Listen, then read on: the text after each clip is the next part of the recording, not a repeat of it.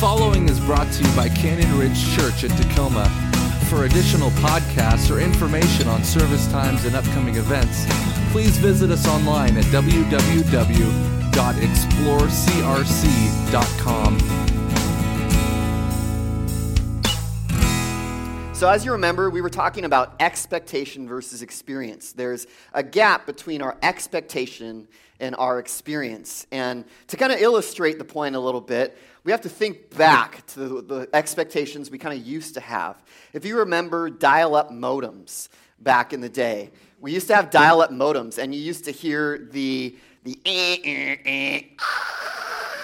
For those of you who don't remember, maybe you're too young for that. You've missed the glory days of the dial-up modem, and we're all excited about that. But you used to set aside a couple of years to download a song because it used to be a real big deal back in the day.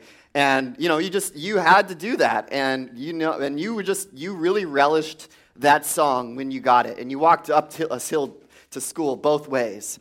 But then nowadays if we don't download a song in a couple seconds, we need to be in the Book of Martyrs. We are in the third level of hell because all of a sudden now we don't have our songs instantly just like that. Or maybe you remember the days of the cell phone. That when you had a cell phone back in those days, there were no touch screens. The keypad had sharp things on it, so your fingers bled as you were dialing people, because it was that important that you needed to dial somebody because you were profusely bleeding out, and you needed to call them because it was like $900 million a minute for you to be able to use that cell phone. And it was like a brick, so you had to work out so you could pick up the cell phone and put it to your ear. Or if you were really wealthy, you had a cell phone in your car. And so that was really, really cool because you could have it and it'd be like a wired cell phone in your car. But nowadays, we want to call people, and if you can't reach somebody within a couple seconds, you're calling the police because they must have been kidnapped. So our expectations change and our expectations grow, and we expected some big things in our life. We expected some big things to happen, but our experience doesn't always match our expectations. I know for me, I wanted to be a little bit stronger, but I'm always kind of on again, off again with working out, and so I've never been able to reach kind of my expectations, or if I reach my expectations, then something in life happens and I go back down. Or my finances, I want to be further along in my finances, but I'm not as far along as I want to be in my finances. And I think life can be like that. We start out believing big, dreaming big, expecting big, but then life happens and our experiences don't match our expectations. And out of that gap, a lot of frustrations in life can come, and we can experience a lot of different things. Maybe you're here this morning and you're experiencing some expectation gaps in your finances, and you're just really struggling. God, how can I pay all these bills? How can I do all these things? I thought that I really wanted to move forward, that I really wanted to say, I'm going to pay off that bill in my life by Christmas. I'm going to be done so I can spend all the debt in Christmas. But Christmas came and went, and the debt was still there, and now it's even more. Or maybe in your career, you really wanted to do something amazing, something meaningful, make a change, and now you're feeling like you haven't quite reached it. You're not quite where you want to be. And so there's a gap in that. And so I want to look this morning at a story, because I know there's different ways that we can try to make up this gap. One, we can try to increase our effort. We can try to work harder and harder and harder and burn ourselves out potentially just trying to reach our expectations by ourselves. The other way we can go is we can just kind of decrease our expectations to the level of our experience and begin to think, God, okay, maybe it just was never meant to be for me to have these things in my life, for me to have the career I wanted, for me to have the marriage I wanted, for me to have the parenting relationship that I wanted. Maybe it just was never meant to be. And so we can kind of just give up a little bit.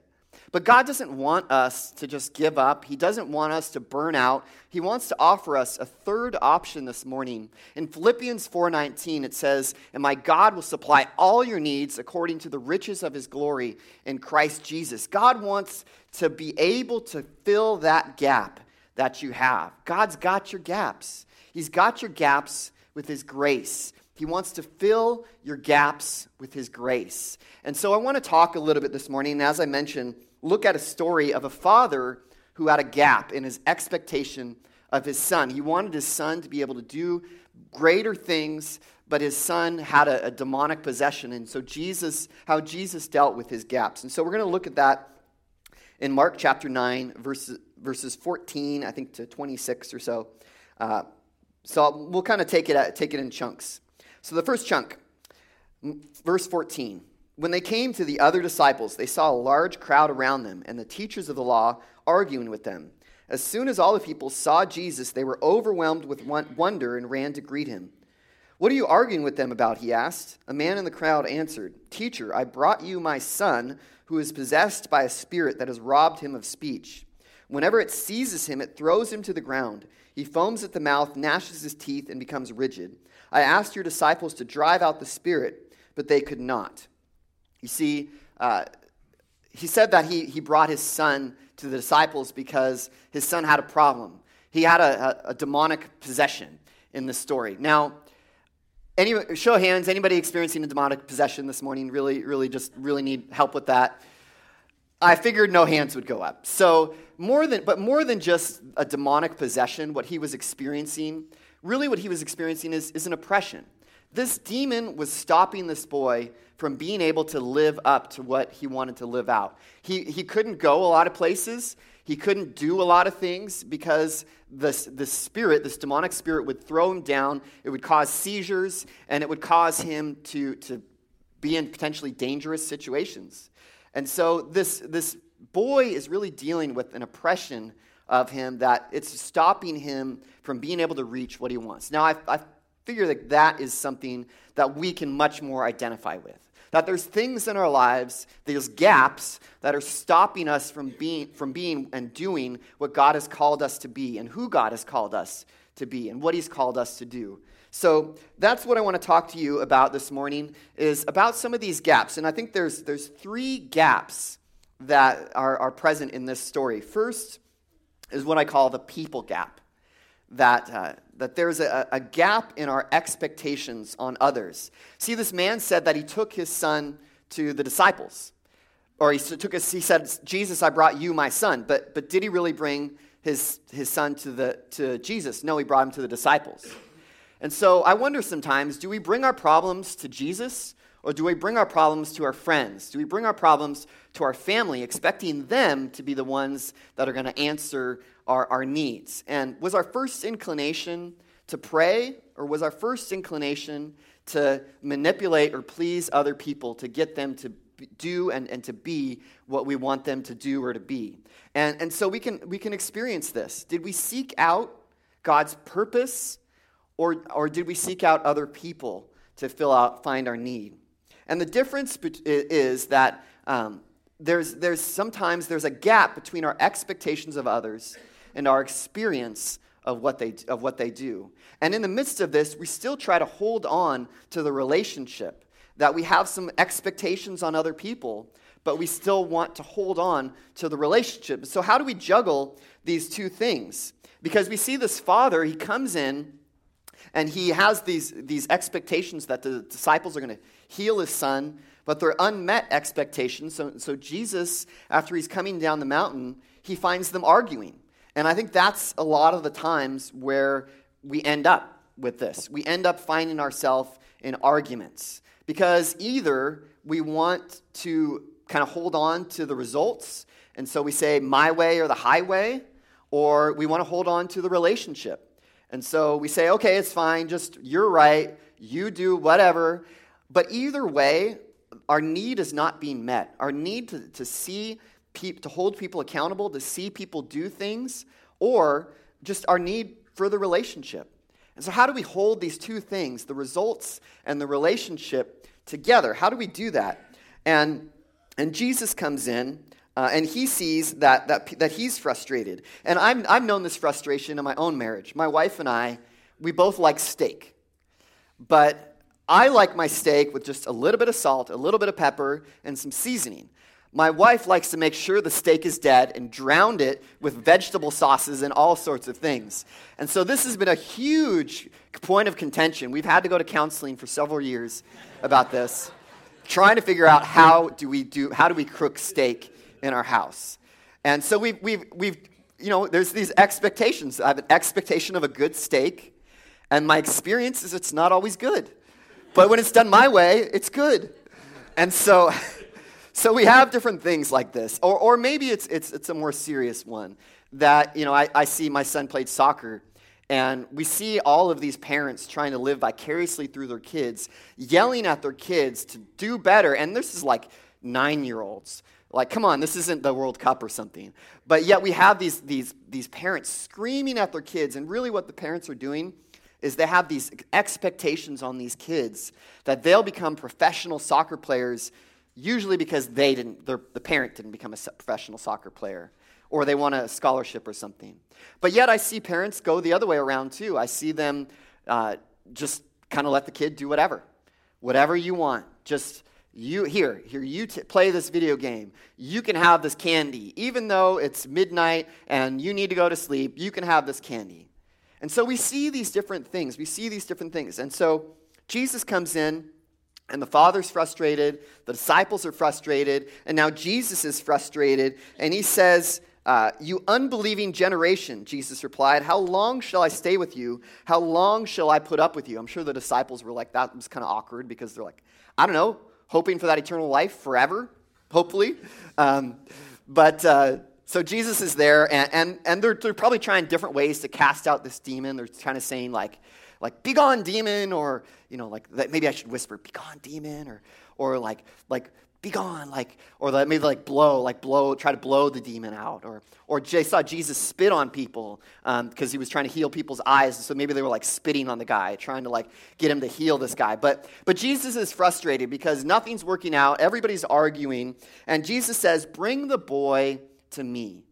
See, I think so oftentimes we have these unmet expectations because we're not including Jesus as the third party in the relationship. And so Jesus says, "Bring that problem to me."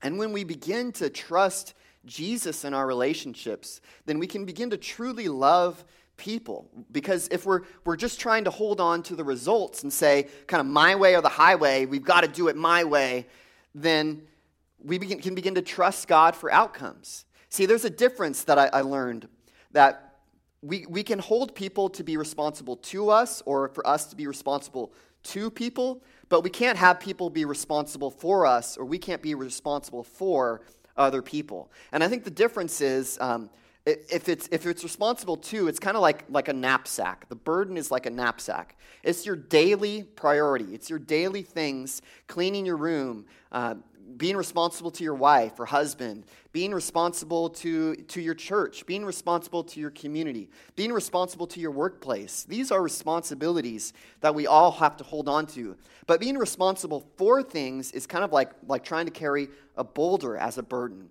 And when we go through that, there's some major crises in our life. There's some major things that's going to happen, whether it's the outcome of our career, or if it's the outcome of where we go to college, or some of the more major outcomes in our life are ultimately we can do our best, but ultimately God is in the business of outcomes. The Bible says, "In his heart a man plans his step, but the Lord directs his outcomes, directs his steps.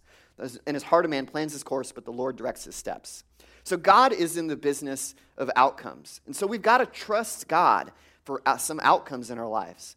My kids can be responsible for cleaning their room. They can be responsible for working hard in school, but they can't ultimately be responsible for going to Harvard or going to Yale or something. I can't yell at them if they don't do that. That's not realistic of me. And I'm holding them to an unrealistic expectation. And so we've got to trust God for outcomes, but we've also got to really show up in the relationship. It's not a real relationship if we're not fully present and if we don't allow the other person to be fully present in the relationship. And so we can trust God that if we begin to learn about how he wants us to speak and act in relationships, then we can begin to see that we can really show up and can speak the truth in love in relationships. If we just say all the time, it's fine, and you just do it your way, and we just kind of lay down and be a doormat for people, then we're not really offering them our relationship. We're not really offering them ourselves.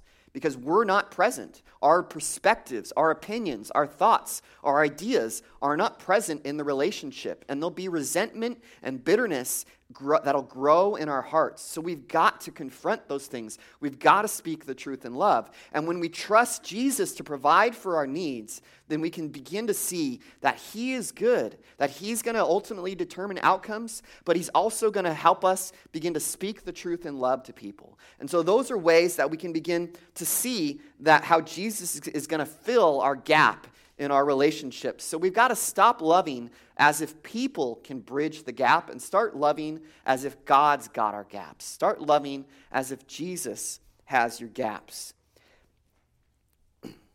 And so we go on. So the disciples bring the boy to Jesus, and Jesus comes in and he says, so they brought him. When the spirit saw Jesus, it immediately threw the boy into a convulsion. He fell to the ground and rolled around, foaming at the mouth. Jesus asked the boy's father, "How long has he been like this?" "From childhood," he answered. "It has often thrown him into fire or water to kill him. But if you can do anything, take pity on us and help us." "If you can," said Jesus, "everything is possible for the one who believes." Immediately the boy's father exclaimed, "I do believe. Help me overcome my unbelief." Good to hear you all following along. I like it. All right. So we only know that there's this boy and this father.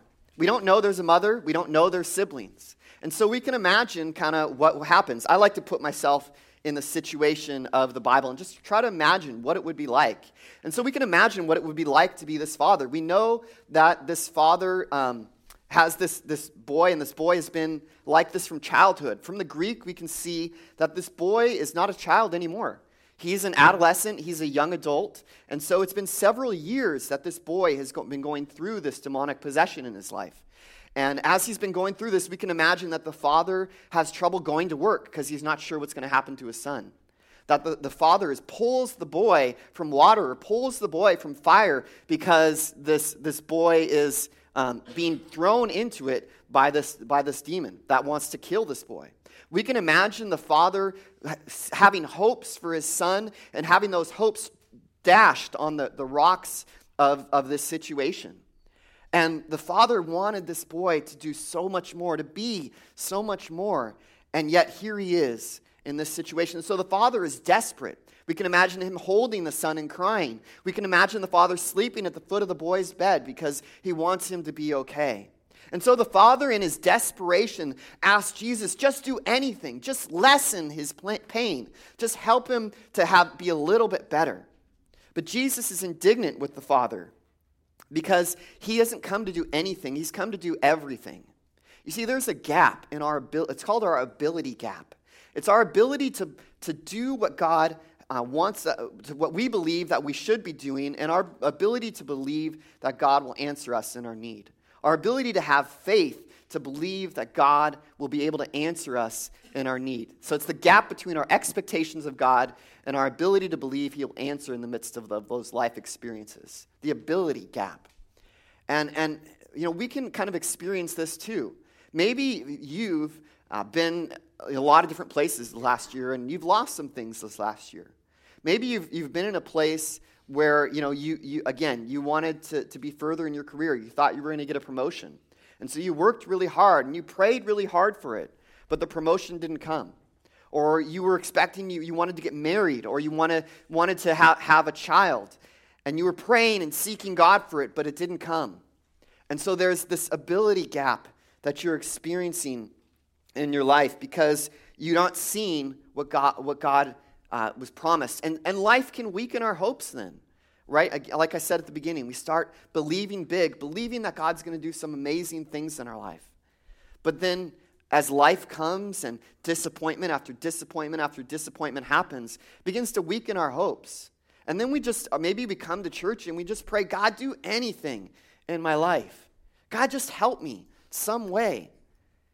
And this is where Jesus finds the Father. And so Jesus says, if I can, everything is possible for the one who believes. You see, Jesus wants to do more than anything. He wants to do everything. And so Jesus asks the Father, how long has the boy been like this? And it's kind of, in my mind, I see them, two guys standing there while the boy's flailing on the ground. And the Father is, it's his emergency. He's like, I don't want to talk about it. Jesus, just fix him. Just do something. But yet Jesus just calmly says, how long has he been like this? And Jesus is talking with the Father, and as the Father. And I think sometimes we have to realize that other people's emergency is not God's emergency, because God is in control of everything.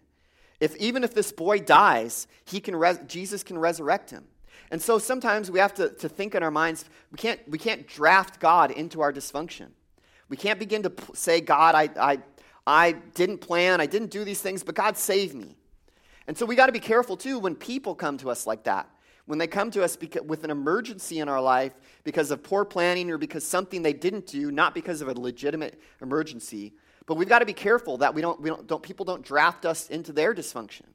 But we have this man here who brings Jesus in, and he has a legitimate concern that this boy is here. He's with a demon, but Jesus is saying to him, yes, I want to fix your boy. Yes, I want to heal your boy. But in the midst of this, Jesus also sees that this father's faith is also failing. And because his faith is failing, Jesus wants to heal this father too. He says, yes, I know you're hurting. Yes, I see your son is hurting.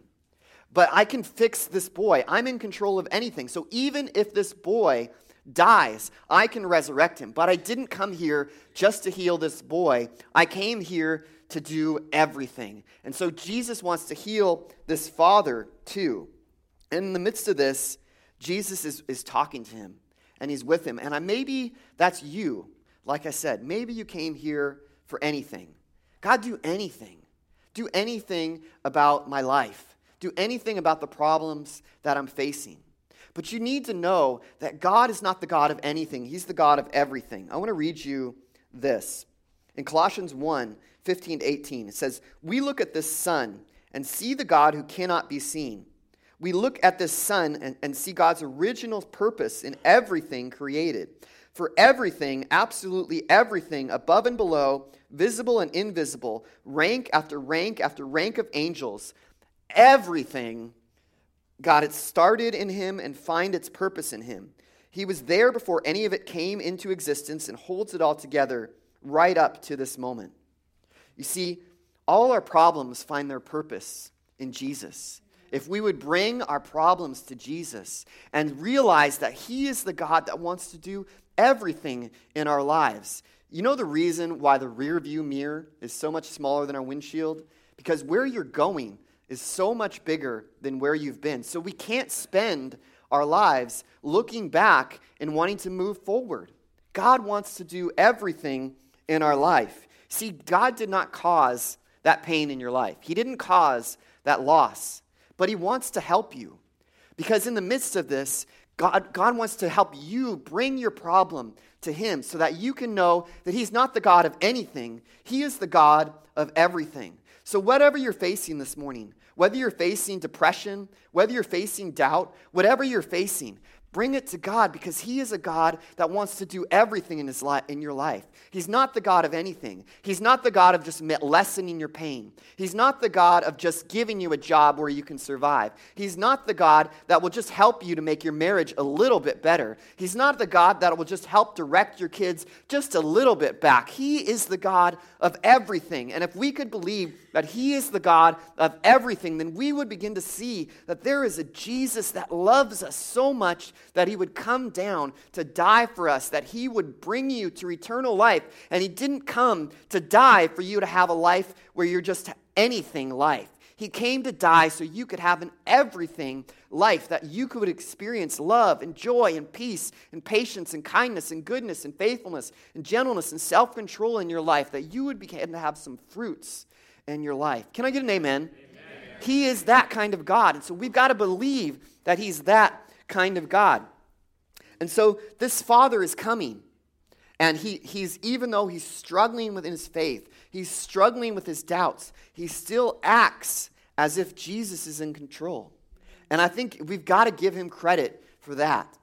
That as he's there, as he's still struggling to believe, he's still in control. And so we've got to live as if God's got your gaps. Live as if God's got your gaps, even if you're struggling to believe that God is real. Maybe you're here this morning and you don't know Jesus, and you think, man, he's not real. Well, just do this. Just give him a try. Just try Jesus. Just pray a little bit. Read your Bible a little bit. Come to just talk with me or talk with somebody else in the church. Begin to try him out. And what you'll begin to see, that as you fake it, you'll begin to make it. That as you begin to try and live this out, as you begin to go through the actions, as you begin to see, God will meet you right where you're at. God is big enough to handle your doubts. We don't have a small God. We have a big God. And so God is big enough to handle your doubts. So throw whatever doubts you want at him. He'll meet you. He'll meet you there, and he'll help you to be who he's called you to be. And he'll help you to experience in everything kind of life. So they move on, and Jesus is prepared, the Father, for this healing.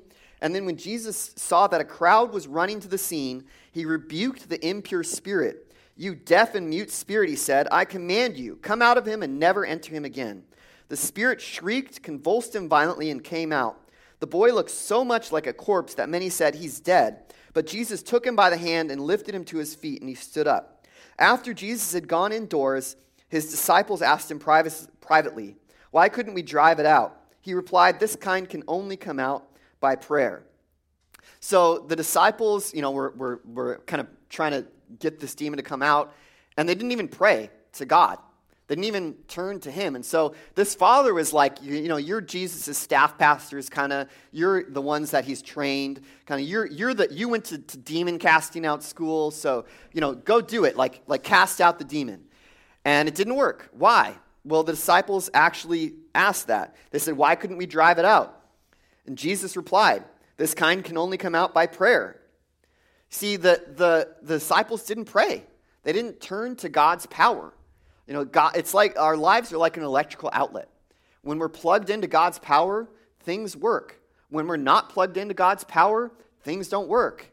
And so these disciples, Jesus was like, you guys just came to me and you tried to do my work without my wisdom. You tried to do my purpose without my power. Well, you were like, hey, we went to demon casting out school. Some of us got C's, but we all passed. So, hey, we got this. We can do this. And they found out it didn't work. And so Jesus came in and he said, you've got to, if you want my purpose, if you want to seek my purpose, if you want to fill my purpose in your life, you need my power. You've got to pray. And so often in our lives, right, we go out and we just go do things because we just want to get things done. We want to check it off the list, but we don't think about, God, I'm going to pray to you. God, I want to follow you. God, you want to be with me in this. What kind of arrogance is it that we don't want to invite the creator of the universe into our daily lives? That we believe that we've got it. And so we've got to pray. We've got to follow God. We've got to seek him because he wants to be a part of our lives. He wants to continue to do this.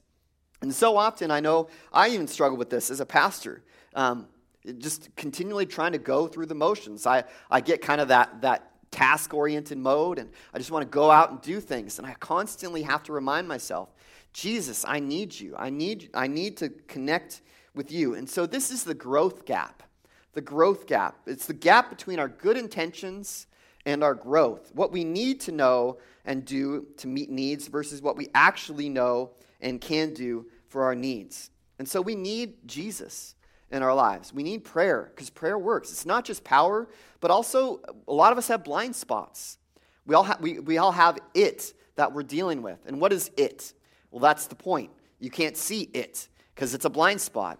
And you need other people. God will work through other people to point this out. One thing that I heard one time, is that often when we pray, another person will sense a nudging from God, or maybe you'll sense a nudging from God. You'll sense God wanting you to do something, and that is an answer to somebody else's prayer. See, God wants to work through his power, but often his power will work through people. And so we've got to be connected in a body, because if we're not connected in a body around other Christians, then we won't be able to have that source where God wants to work through to speak into our lives. So we have ways where you can get connected here. We've got community groups. The women's ministry is meeting after. You could be a part of that. There's a lot of different ways. There's ways that you can serve. You can come to the Shape class on May 20th and get involved there, find out what your serving gifts in. But the point is this is not about just us trying to grow the church or us trying to do things. These are ways for you to get plugged in, to experience God's power and God's purpose in your life, that you can begin to see who he is. And so we've got to learn as if God's got my gap. Learn as if God's got my gap. See, it begins with humility. Learning begins with humility, saying, I don't know everything I need to know. I don't do everything I need to do. I need other people in my life. I need to learn from other people. And it all starts with humility. And sometimes the best compliment is correction. The best compliment you can get is correction, because it means that somebody is willing to pour into you. They think you're valuable enough that they'll invest in you. And so sometimes we need to not take correction as an offense or whatever it is. Sometimes it's something that God wants for our benefit, for our purpose. So let's look back at the three gaps. There's the people gap, the ability gap, and the growth gap. Let's switch those around. The growth gap, the ability gap, and the people gap. What do all those begin with? G-A-P. You see, God's filled your gap. God's filled your gap. He's been there for you. And in Ephesians 3:20, let me close with this. It says, now to him who's able to do immeasurably more than we ask or could imagine, to him be the glory in Christ, according to his power that is at work within us. And to him be the glory in the church and in Christ Jesus throughout all generations, and forever and ever. Amen. Amen. See, God wants to do more. He wants to do things in your life. But we've got to be humble to that. He can do that. So let me pray for you guys. If you want to stand up, let me pray for you as we go out. God, thank you for this message. Thank you for the chance to believe that you are a God of the gaps, that you want to fill the gaps in our lives. I don't know all the gaps that are in this room, but you do, Lord. And so we pray that we'd lift up our gaps to you, God, that we'd believe that you are a God that can fill our gaps with your grace, that we'd turn to you, Lord, that we'd pray to you, God, that we'd trust you in our relationships, that we'd begin to believe that, God, you have the power to plug into our life, to see more things happen, to see greater things happen, to see fruits grow in our life. God, thank you for this message, and I pray that it would be lodged deeply in our hearts, that we might be able to walk out in here and experience the full, the abundant life that you've called us to. Thank you, God. In your name we pray. Amen.